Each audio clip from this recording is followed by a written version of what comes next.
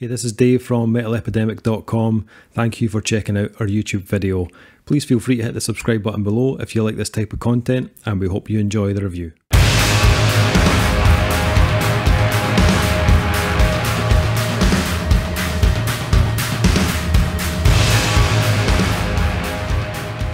What is up? Dave, Duncan, Kyle, back from Metal Epidemic for another album review. And for this review, Duncan, Kyle and I have been checking out the new album from Swedish post-metalers Cult of Luna. The band's new album, The Long Road North, will be released on February 11th via Metal Blade Records. So gents, album number 9 from Cult of Luna. Which follows up the band's latest EP, The Raging River, from 2021. Daniel Berglund and Sanda Studio were in charge of the recording of the drums and percussion for this one, while the rest was done at Second Home Studios, with the band, as usual, producing everything themselves. So, now, I remember last year, 2021. Do you? That's good. It was only last year. Yeah, it was like a couple of months ago. And I don't know, there was one of us that was fairly hyped up after that Raging River EP. So, I'm not pointing any fingers or elbows around, but I'm fairly certain after I sent this over, curtains were drawn, tissues and lube were in hand. Duncan, am I right? Yes. And that was to make sure that the headphones went in my ear as much as possible. That's what the lube was used for. Yeah. And the tissue was to clean my hands after that, Dave. And I will have no other aspersions against my good character or nature. Sorry. I apologise. Yeah. Like, I feel like, and I know I wasn't the only one before the internet starts like getting its shit, like getting its panties in a twist. I felt last year like I was the only one talking about the Raging River. Yeah. And I don't know why. I understand they put it out on their own record label, but Dave, we still got tons of shit from small indie labels that made their way through it ourselves that we reviewed. So I genuinely don't know what happened. And it's not as if Cult of Luna were on the downswing or have become pariahs of the industry. They are a beloved band, pioneering in a lot of respects. So it that baffled me quite a bit, and it did add weight to the conspiracy theory, the prominent one that circulated in 2021, that maybe some labels pay for reviews. I'm not, now listen, I don't buy into conspiracy thought. I'm not a 9/11 was an inside job sort of guy, but to each their own. So yeah, I was like, what kind of bowled me over is like, the Raging River is, like you called it an EP. Technically, it's an EP. It's fucking long, right? It's long. And that was released, it was like February time, I think. And here we are, like 1 year later, and here's another album, which is long. So I'm assuming they spent their COVID time crafting something in between exiting a previous deal with a label and signing a new deal, or re-signing their deal, or whatever it was. Smart move for the guys, because they released it on their own label. They, like you said, they do everything themselves. So that is money in the bank. Money in the bank. And here we are with The Long Road North. Dave, we heard the first single from this a month and a half ago, and I came hard. There's no way of getting around it. Just jizzing my balls everywhere. It was one of those things where, like, Cult of Luna have been around a long time for like I said before, as a pioneering band. I mean, they're not the first post-metal band, but they're one of the bands that kind of very quickly established the genre as it's kind of become the architects to an extent, where bands have kind of peeled off from that to do things very, very similar. So there's always a danger when you get so long in the tooth that the bands you inspire start fiddling with the formula, Dave. You know what I mean? I know. Adding a wee bit extra spice in there, and before you know it, they're doing something infinitely more interesting than you. You're kind of stuck in your ways, and there's no way out. And Cult of Luna have progressed along weirdly the strangest kind of road in the writing processes. Their earlier albums definitely felt huge, but there was a more kind of earthier, organic feel. And then for whatever reason, they released Vertical, and when they released that album, it became this massive grey monolith of steel. Yeah, and like that was probably my first formal introduction as in listening to a full album. It was my album of the year when it came out. I fucking adore it. I still listen to it all the time. And then they didn't abandon it, so to speak, but they kind of went off and started fucking around and doing stuff with Julie Christmas, which was actually pretty cool, but it wasn't really Cult of Luna. And then they were like, you know what, we've had enough. And I was like, that's what bands do when they've essentially run out of ideas. Well, good bands should do the old, we're taking a break. I'm gonna take up gardening. Sven is taking up skiing. We thought you could already ski. Like, it's this sort of thing. So when they came back with the Raging River, I was kind of floored by it because it sounded fucking huge, and it doesn't, like, compared to the Long Road North, it doesn't sound huge. This album is fucking huge. Like, from the opening note, this is like, I honestly, it was one of those ones where you get that, and I could feel my face going, I just sat bolt upright in my seat as soon as that note hits. I was like, what the fuck is that? I don't even know what is making that noise, but it's unbelievable. It reminds me of, it's the sort of sound effect they put in as the aliens are bombing the White House. You know, it's like kind of, it's like everything fucking shook. The house, I had to get a structural report on it because I thought I was going to lose the fucker. It was just huge sounding. And then it proceeded to build on that with the opening track, Cold Burn, which, oxymoronic, kind of love it. It's such a good song, and it's the first one that I could remember where we had this kind of really nice kind of lead work on the guitar. So not that kind of Meshuggah-esque lead work, which is, I'm sure people love it, but it's kind of jaggy and all over the place, and it's in music, but it's not great. And that shot's fired. But this one, it felt like it was injecting melody into that, and this is the thing that kind of floored me about this release. This one is actively trying to engage with the melody in the songs in a way that I've never really heard Cult of Luna embrace as much. They'll have a flurry with it, and it'll be on the occasional song, but it's through huge swaths of this album. I mean, they're still working with, I don't know who does the female vocals on Beyond Eye, because I never read the notes she gave me. Miriam Wallington. I don't know if that's how you pronounce her name, but fucking genius move, because you go through Cold Burn into the Silver Arch, which once again is just face melting, and it's fucking huge, it's beautiful, and it's roomy, and it's you know, it's awe-inducing. And then this Beyond Eye song kicks in, and it's this little interlude, and it's just kind of, it's doing some stuff, it's all melody, and then this very warm, rich female tone comes in, which I was not expecting, even a little bit. And then it builds up, and then you slam right into the longest offering on this one, which is an offering into the wild. See what I did there? See what I did? Which is this huge soundscape of ideas and textures and themes and constructs. And at that point, if the album had finished, I would have been sitting there going, holy fuck, we've been on a close to 30-minute roller coaster ride over 4 songs. And then the album's like, Duncan, that's gear 1. Let's shift into gear 2, and then you swing right into the Night and Full Moon, which feel like a kind of almost like as like they're playing off each other. Really, really, really well written.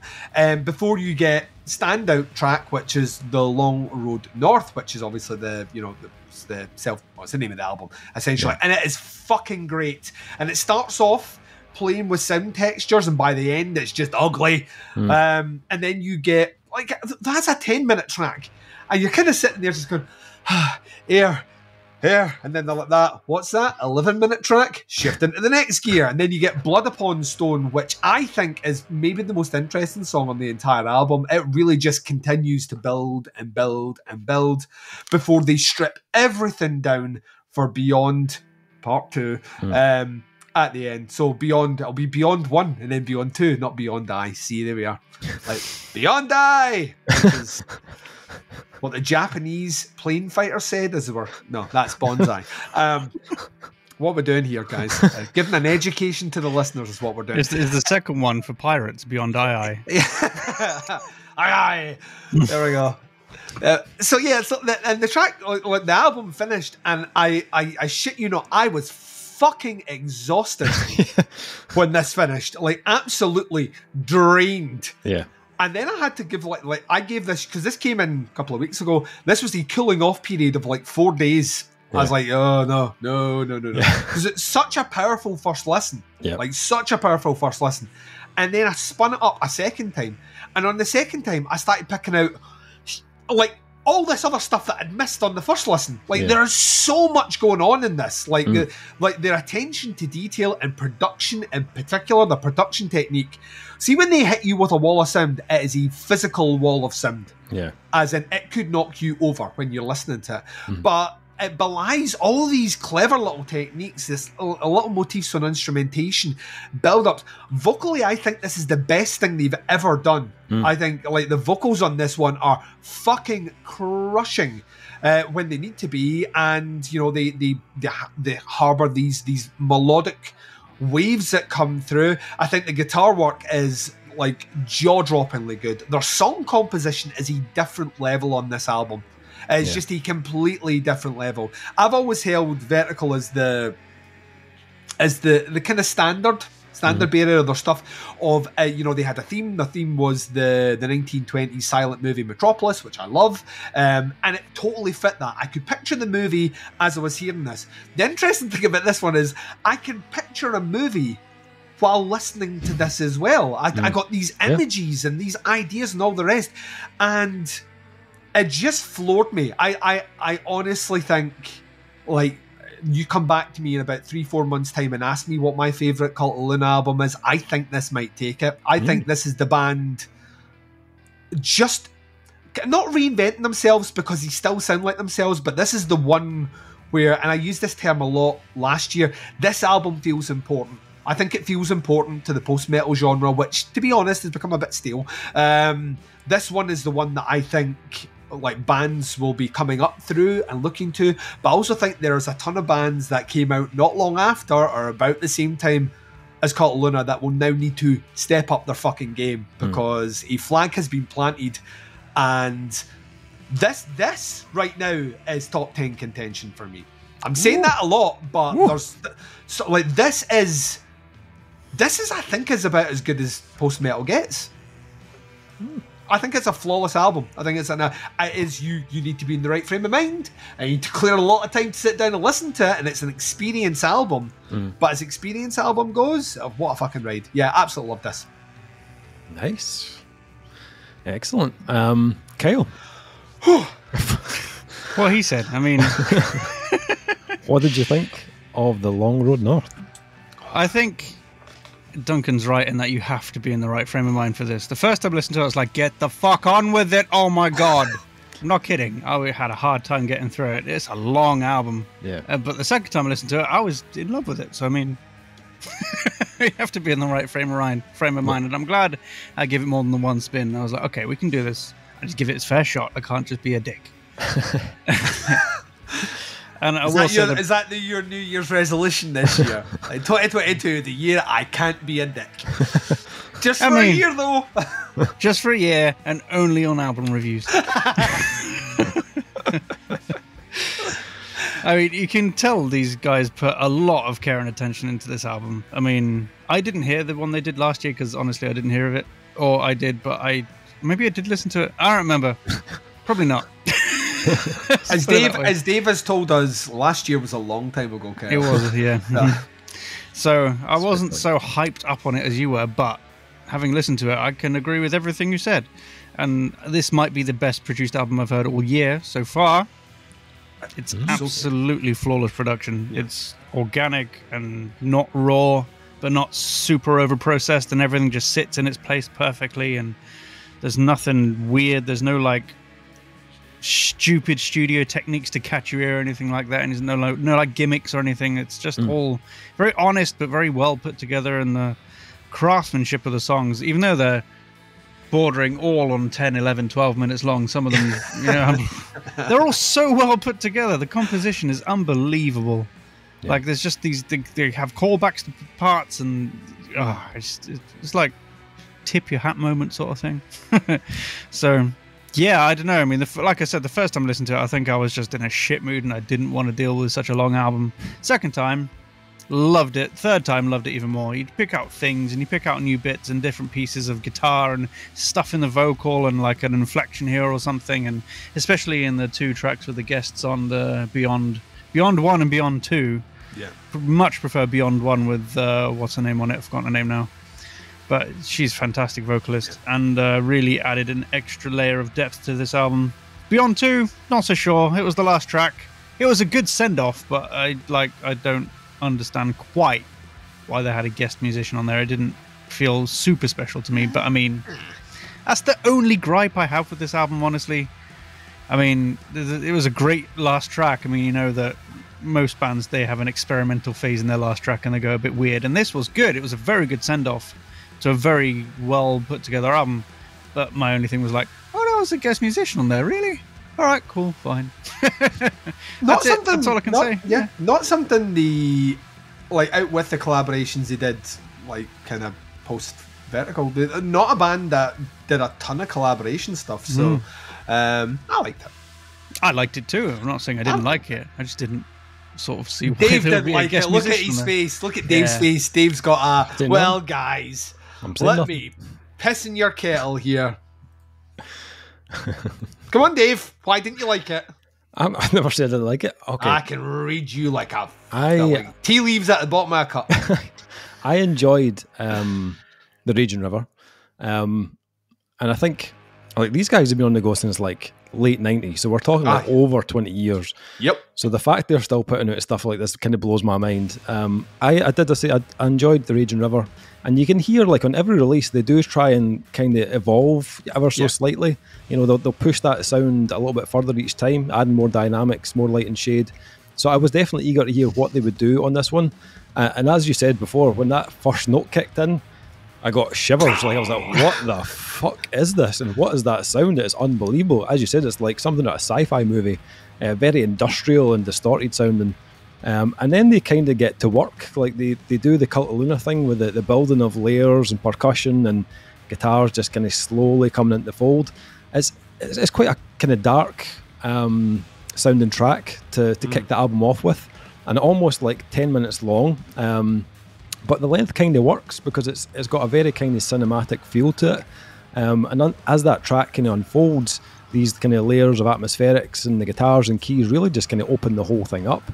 And then those like gravelly vocals kick in, and it adds that extra layer to the mix. It's quite a statement. That first track is a big statement on this album. It's obviously enhanced by a very kind of natural and huge sounding production, as you said, but the magnitude of that first track was something else. It really kind of set the bar high. Lots of kind of ebbs and flows throughout, very kind of emotionally charged, and then finishing with that same sound that opens the album just kind of got you psyched for what was to come next. And then that like distorted bass kicks in on the Silver Arc, and you're hit with this other like wave of like pulverizing post-metal. But what I kind of love about Cult of Luna is that no matter how heavy and like devastating this can sound, they always have room in the mix for something really kind of airy and really light, you know, which it kind of stops you from feeling overwhelmed by the heaviness.